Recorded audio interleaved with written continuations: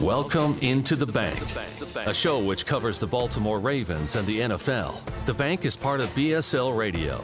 Baltimore Sports and Life is dedicated to analysis and discussion on the Baltimore Orioles, the Ravens, and the University of Maryland. The site has a team of writers providing coverage of those teams and houses live streaming content weekly. Join the conversations at the message board, like BSL on Facebook, and follow BSL on Twitter. Welcome into The Bank. It's 70 degrees here in Baltimore. It feels great. Can almost feel summertime mini camp. All right, not so much, but it's approaching. We're here with our colleagues Jamie Seek and Mike Randall, and we'll be glad to speak to them in 1 second. First, a word from our sponsor. As always, Mercer Floor and Home Carpet One, their third-generation family business established in 1959. They're located on Main Street in beautiful, historic downtown Westminster. They're the oldest floor covering store in Carroll County and one of Maryland's longest-running flooring businesses. For all your flooring needs, think Mercer Floor and Home Carpet One. So excited to talk to you guys. There are some news this week. It's a little bit more active. So let's start with an article that was at the Baltimore Sun, and they gave their 5 most important moves the Ravens could make. And I was just curious where you guys agree, disagree. Obviously, it's some topics that we've discussed already multiple times here in the offseason, but Mike, I'll let you kick things off. Yeah. One of the ones that stood out to me of their 5 points, I'm just going to pick the second tier wide receiver and draft an outside pass catcher with upside was one of their points. I kind of want to say no to the first part of that. The second tier wide receiver. This is something the Ravens have done over and over and again, and we've covered some of those names. Your Mike Wallace, your Jeremy Maclin. A lot of these guys that are, they come in and they're not the elite guys, but you're still paying like a pretty penny for them once they get into the second, third year of their deals. When you talk about the cap hits that are backloaded. I just, if they're going to go after wide receiver and free agency, just go big or don't go, because you still have Marquise Brown and Devin Duvernay, James Close, Miles Boykin. So go big or don't. But the second part, drafting an outside pass catcher with upside, I think that's always a smart move. Someone that comes to mind would be Darren Waller. He was drafted as a wide receiver, turned into a tight end. Look what he's doing now. He had his issues here with substance abuse, and it's unfortunate that he couldn't be doing what he's doing now here. But somebody like that, 6'5", big bodied, you can find later in the draft. It's a big catch radius, could end up being a splash play for you. Jamie, how about yourself? I really like the idea of bringing in a veteran center as opposed to drafting a center. I think there's a lot of value in having a guy that's has experience in the league, somebody that can make those calls, do some things to take a little bit of pressure off Lamar, and then piggyback with that, still addressing offensive line through the draft. But I think the center position, there's enough veteran guys out there. Of course, Alex Mack comes to mind, first of all. But there are guys out there that you can bring in and not spend a draft pick on a center and then put a bunch of responsibility on a rookie to be your starting center. I'd rather see us go that way. So that was probably my biggest thing in there, because obviously we know what we have to do with the interior offensive line to get better. Yeah, I think Mac's kind of the guy I've keyed on as well there, Jamie. And I love the point of having the veteran there in the middle, that leadership, and then being able to have a rookie you want to groom right next to him. I think that could add a lot. So the other big news of the week, kind of league-wide, was that Dax Prescott, he signed his extension with Dallas. It finally happened.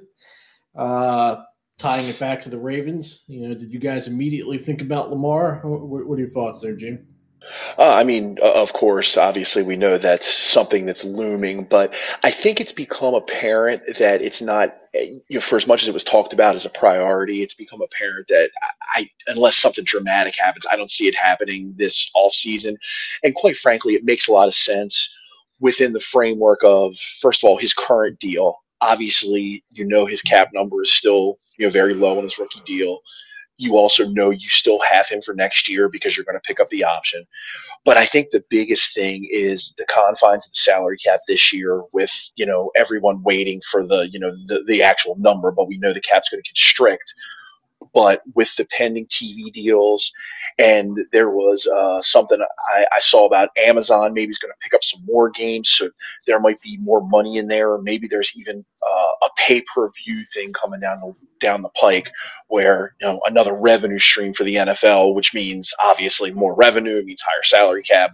So, long story short, I think if they can push that extension another year, that's completely fine, and it'll make more sense because you can front load that deal. And if you start it next year, you can structure it where you can put that money there in the expanded salary cap, which should be coming for the 22-23 season, I guess that would be, right? Yeah. Yeah, Mike, Jamie makes valid reasons there of why you'd want to wait on a deal. And certainly with the reduced cap this year and thinking the cap will go up next year, that certainly makes sense. And then there's also the other roster concerns the Ravens are dealing with now. I guess to play advocate at all and tie it back to Prescott, if the Ravens are convinced they're going to want to do a long-term deal with Lamar, he's only figures to be that much more expensive later, right? I mean, with Prescott, Dallas kind of, they went back and forth over a two-year process, and it didn't seem like the Cowboys were going to budge or acquiesce to the final demands that Prescott had, but they wound up kind of basically giving Prescott everything that he wanted, and it just cost them more. So how do you thread the needle here? Yeah, the Cowboys certainly did. I think he asked for $40 million. The Cowboys wanted 30, and he didn't take it. And now they're paying him $40 million a year, for 4 years, 160, 126 million of that guaranteed.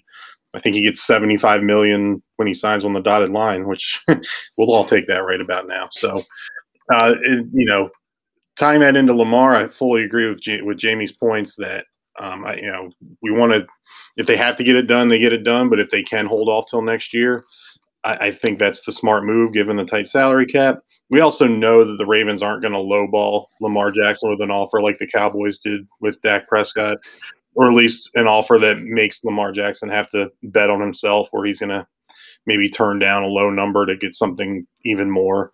I think when you look at Prescott's getting $40 million, Deshaun Watson $39 million per year on average, that's probably the baseline Lamar's going to be looking for. I don't think the Mahomes contract is going to be touchable by anybody, even though it's I can't remember if is that 150? Was it 10 for 500 or so million? 50 million average for him.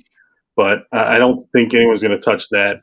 It reminds me of when Alex Rodriguez signed for 262 million in 2003. I don't think anybody came close to that until A-Rod did it again with a $275 million extension. So, Mahomes is astronomical. I think Lamar's deal is going to fall where the Prescott deal and the Watson deal currently are, but with more years than Prescott, of course.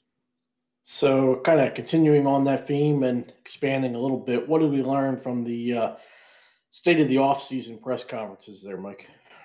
Yeah, and this ties right in with that. One of the things that stood out to me was why I don't think the Ravens are going to lowball him was DeCosta's comments correlating, comparing Lamar Jackson to luxury cars, saying you don't go into a Bentley dealership looking for a discount. You know what you're going to spend. You know how much it's going to cost. You have to be willing to go there just by walking in the door, basically. And so the Ravens know that it's going to cost them a pretty penny. Lamar Jackson knows he's going to get paid. It sounds like. I don't see the Ravens messing this situation up the way Jerry Jones can easily mess up a situation. Mike, we'll come back in a second, but just staying on the Lamar topic for a second here, Jamie. I guess I had in the back of my head, I was a little bit curious to see where the Ravens were going to be at in terms of a second deal with Lamar. They were saying all the right things, but I was wondering if is it really going to happen? But reading those comments from DeCosta, I think the Ravens are clearly all in on Lamar. The extension is going to happen. It's a matter of when and timing all around. So I guess my question to you, Jamie, would be, knowing the Ravens are all in on a second contract with Lamar, this team has to continuously be built around Lamar's strengths, right? I mean, that's the bottom line for this franchise for the next X amount of years. Agree, disagree there? Yeah. Oh, sorry. Yeah, I mean, yeah, of course. If you're going to the big mistake, and this has been discussed over the years, if we can, go in the Wayback Machine, the big mistake they made with Flacco was they gave him a lot of money and then didn't do anything else with the offense. I mean, they didn't. The team didn't invest day one or even day two picks on offense very much after the Super Bowl. I think it was only 4 times in the span of 5 years where they either did a day one or day two pick on offense. So you can't. Hopefully, they've learned from that. You have a franchise guy, unorthodox as he may be in the traditional sense, but obviously the guy's put the franchise on his back since he stepped on the field, and the only thing left is just to get over that hump. But they're going to have to they're going to have to commit dollars to him, and then they're going to have to say, well, what else can we do to make him better? And I think that goes back to what I talked about in the beginning about the Sun article, and what we'll mention here throughout the offseason is really getting that offensive line to where it needs to be able to protect and to be able to run these run-heavy schemes and make this thing go for as long as it can go. Well, to that point, Jamie, let's beat it over the head again with Orlando Sure. Brown, and that was also covered there directly in the State of the Ravens press conference. So the one takeaway that I had from that, and it wasn't something I frankly had thought about, was apparently there is at least some concern about Ronnie Stanley being ready. And so that makes it that much harder to potentially move Brown.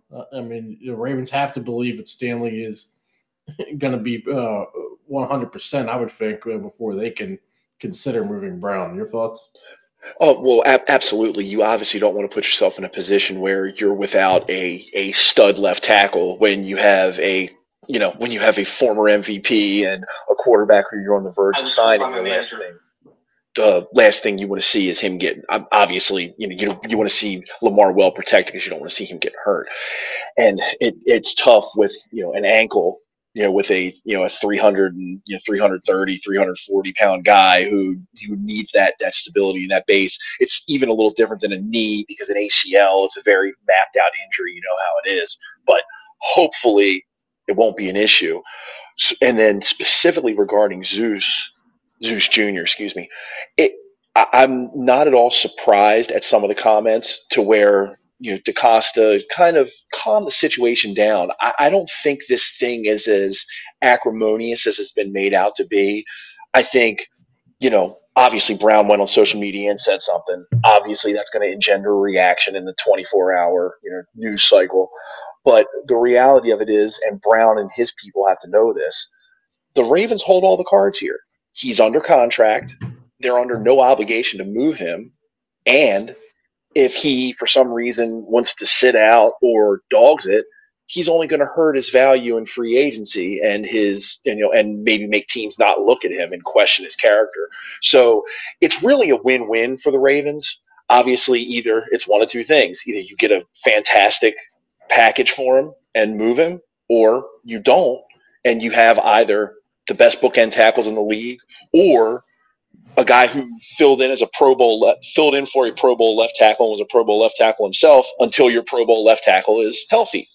So it's really a win-win for the Ravens. Mike, I like DaCosta's comments there, relating it to his own aspirations of wanting to be a NFL GM, comparing Stanley wanting to be, Brown wanting to be the left tackle. Where are you at? Do you believe the Ravens are going to get a package that they want, or where they're going to be willing to move Brown, or are you now thinking that Brown's going to be back with the Ravens in 21? I think if it's going to happen, I feel like it's going to be closer to draft day, if not like a draft night scenario where something may happen like that. Because now that this has gone on this long, I don't know that teams are, um, teams are going to evaluate it as much, or they're going to evaluate it and take their time. But I think it could happen just because of the way the cap is structured and it's tight this year. Someone's going to want a left tackle on the team at a $3 million cap hit. The Jaguars made sense to as a trade partner to protect Trevor Lawrence. We just saw they franchise tag Cam Robinson, which surprised a lot of people, including me, because he's not a good tackle according to the metrics.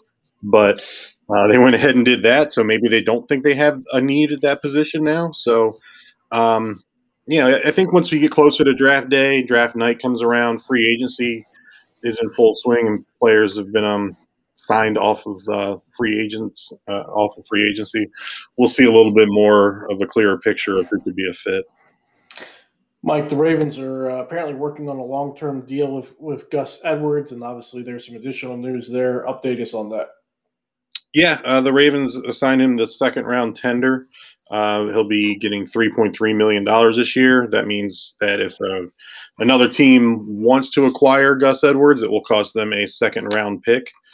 But the Ravens have him for this year. Sounds like they're working on a long-term deal, possibly, which I think would be nice to have him and J.K. Dobbins being great complements of one another in his backfield for a few more years to come in our run-heavy offense.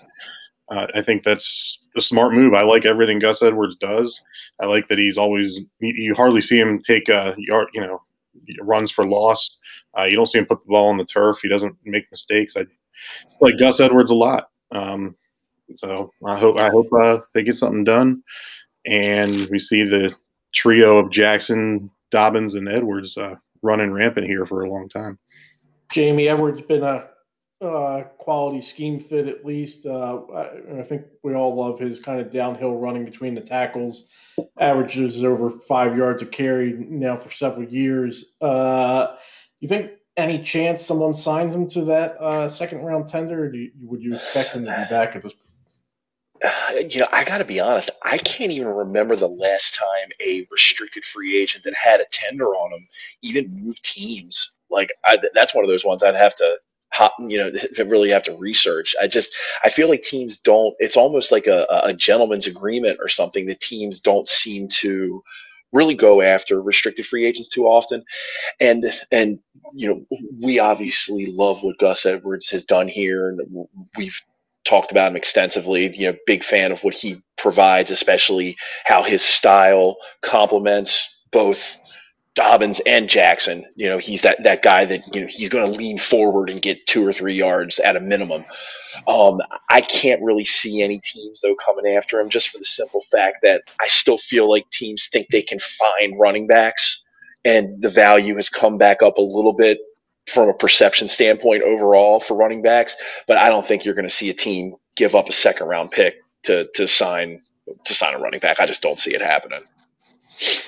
Jamie, there's been some talk locally about Brandon Williams possibly being a cap casualty. DaCosta pretty much squashed that. I was pleased to see that. I think he's kind of underappreciated locally. What are your thoughts there?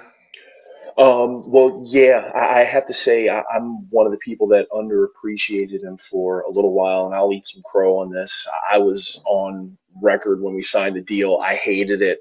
I just not a fan of extending interior defensive linemen, especially given the organization's propensity to find those guys.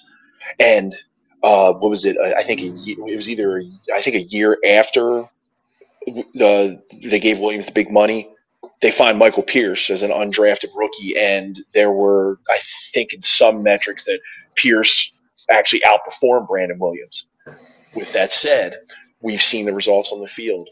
The yards per carry that we give up, total rushing yards that we give up, win-loss record, all suffer when Brandon Williams isn't on the field. So for better or worse, the numbers don't lie. He's a key cog to this defense, and glad he's going to be back. Mike, so Williams is never going to collapse the pocket from the interior, but he is going to suck up room. He's going to make a difference in the run game, help make teams one-dimensional, allow the linebackers to better flow to the ball. To Jamie's point, sometimes you can find somewhat big fat guys to kind of stand there, right? But for 20 years now, the Ravens have had kind of quality interior, tackles, allowing the other guys to go and make plays. I wish he could be Warren Sapp and he could just go and get the quarterback from the interior. That would certainly add another dimension. But for what he does, I think he provides value. Where are you with Williams? Are you happy he's going to be back, or do you think the Ravens should have looked to maybe part ways there? I think I'll be happy that he's back this year. I'm looking at this upcoming season as maybe the Ravens, I don't want to say last best chance. I don't want to put it in those terms, but this is their best chance coming up at going for a championship, considering the guys they have on defense and who could be cap casualties in the next offseason, in the 2021-22 offseason. Guys like Brandon Williams, Calais Campbell, Marcus Peters are all potential cap casualties. And we only have one edge rusher on the team right now. So we don't even know who's going to be rushing the quarterback come 2021-22 offseason yet. So, given the state of the defense, I'm glad that he's back for this upcoming season. Next year is going to be addressed. But then, and where the offense stands, you get that one extra playmaker on there, whether it's a wide receiver, sturdy up the offensive line. If you add another tight end like a Hunter Henry or something, this is, I think, the Ravens' best chance before part of that defense is going to be dismantled next offseason. And also, really quick, to go back to Gus Edwards, I forgot to mention the second-round tender rules. So the team that would offer Gus Edwards a contract, the Ravens would have the right to match that deal and keep Gus Edwards at that price. So, and then if the Ravens don't match that deal, they get the team's second-round pick. But good mention there. Deals never seem to happen, because the team doesn't want to overpay for somebody that the other team could, either match or have to overpay themselves. So gentleman's agreement sounds like what's going on, So, good point there. Appreciate the qualifier. So our draft talk of the week, curious your guys, the potential first round option that most interests you this week on Jamie. I know you don't do a ton of draft looks, but what's a name that stands out to you right now? The name I keep seeing that I've seen pop up a few times, and he's Walter Football's latest as Alex Leatherwood, the offensive lineman from Alabama, and he's played tackle and he can also play inside. And the word on him seems to be that he has the flexibility to do both, but at the next level, he'd probably settle in on the interior. But, to play at a program like Alabama, pro style, obviously, they get the best of the best recruits. I think you always feel good with the pedigree of a guy coming out of Alabama. And obviously that fills a need. And particularly if the Ravens do decide to move on from Orlando Brown, perhaps Alex Leatherwood would be the kind of pick that you could take and plug him in at right tackle, at least for a year, see how he does, so on and so forth. But that's the name that I was intrigued with the most. Mike, how about yourself? One of the names out there that I like a lot is Kwity Paye, the edge rusher from Michigan. He's a guy that may not make it all the way to 27, but also there's a long way till the draft, so he very much could make it down there to 27, depending on how teams view him. I noticed him first when video on Twitter came up of him running the 3-cone drill in 6.5 seconds, which is lightning quick, which is quicker than any other posted combine result I've ever seen. Granted, this is at a not a pro day, but at a workout with video. So it's, I timed it on my phone. It was 6.5 seconds. So, but it's not officially like a combine posted time. However, that is insanely quick. Only Von Miller is a notable player that's come close to that in a combine drill, and his was like 6.7 some seconds. So to get a guy, and he's listed at 6'4", 272. But when you look at him on tape, that's being very generous for being 272. He looks more like 252 to me, but still, that kind of time tells me he's got really good flexibility, changes directions real well, turns on a dime, accelerates around corners really fast, which is what you want from your edge rushers. So I think a guy like that with those measurables needs a really, really, really hard look. And if he posts those same measurables at his pro day later this month, because there's not going to be a combine this year, if he posts some explosive measurables like that, he's either going to shoot up draft boards and be out of the Ravens' reach, or if he comes back down to earth a little bit and that number isn't right, maybe he is in the Ravens' reach. But I still like what I see on tape from him regardless. I think in past years, Mike, you've done an article on explosion with prospects, and that's a good look. We'll look for that later. The name from that I've been looking at recently is Tevin Jenkins, also a lineman, potentially out of Oklahoma State, 6'6", 320, first team Big 12. Belief that he could play both tackles positions, and I like the size, I like the pedigree, and just give me a lineman and I'm going to be pretty happy on draft night. But Hey, Chris, I just wanted to throw something kind of at you guys from assuming that the Ravens stay in the first round, and given the glaring need at edge rusher, as Mike mentioned that we only have one on the roster, is that such a need that the team's going to have to reach or maybe get aggressive and maybe try to move up? Do you think, or is this something that we should just see if it comes to us? Just curious of your thoughts. I think we talked about this. One of those things that somebody they like is probably going to fall to them, and I actually wouldn't be surprised if the Ravens trade back because of somebody they like and get them a few picks back and collect some more picks later on in the draft. They have 7 draft picks after they got awarded their 2 comp picks today, but that doesn't mean that they're not going to try to acquire more draft picks. They love acquiring draft picks, having 10, 11, 12 picks, then using some of those later to move up in a second or third round scenario. But I think it sounds like from a lot of the pundits that it's not an elite class of edge rushers where you're having guys going in the top 5, top 10, but it's a deep class of edge rushers where I've seen up to 7 of them being mocked in first rounds, anywhere from 3 to 7. 7's on the high end, but most of them have 3, 4, 5 in the first round, but usually all coming after the 15th or 16th pick. So there's not any elite guys, but a lot coming in the back end. So I feel like if the Ravens like a couple guys, one will definitely be there, and they may even trade back and still land their guy, which they're known to do. Jamie, for me, I hope the Ravens feel good about Stanley getting back and they're able to get a first rounder for Brown, because I think the Ravens have multiple needs and they need the picks. And I'd hate to say goodbye to Brown, but if I can get a lineman in the first and then have another pick and be able to address the edge, that seems like the best scenario for me. But right, and what's the cheapest way to acquire talent is the draft. So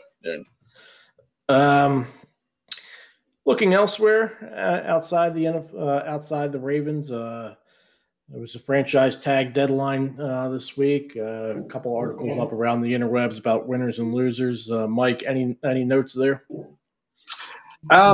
Yeah, I mean, a lot of the usual suspects we expected was Allen Robinson, Chris Godwin getting tagged. Brandon Sheriff from the Redskins was a guard that we talked about. That would be a nice free agent target to bolster our line. But Corey Linsley, another one, but he did not get tagged, so he'll be a free agent, it looks like. and one I'm hoping that they go after. The big name is Kenny Galladay that did not get franchised. So he's like the number one receiver available in free agency. And, the Ravens have already, I think, shown their hand that they're not going to go after him. But he's the kind of guy that you'd hope they'd go after. So he's the only interesting name I think that did not get franchised that is exciting for teams to want to go and get. About you. Yeah, two things stood out for me. The wide receiver thing, of course, with two of the top guys in Allen Robinson and Godwin getting tagged, it shrinks that pool a little bit. I thought it was interesting that the Lions didn't, I guess they were just,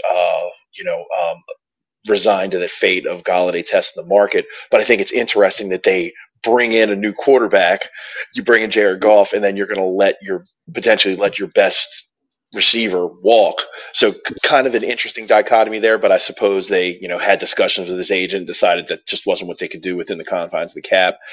And the other thing I thought was interesting, I think it was CBS had their winners was the free agent edge rushers. And of course it mentioned Yannick Ngakoue and Matt Judon as being among that deep class of free agent edge rushers.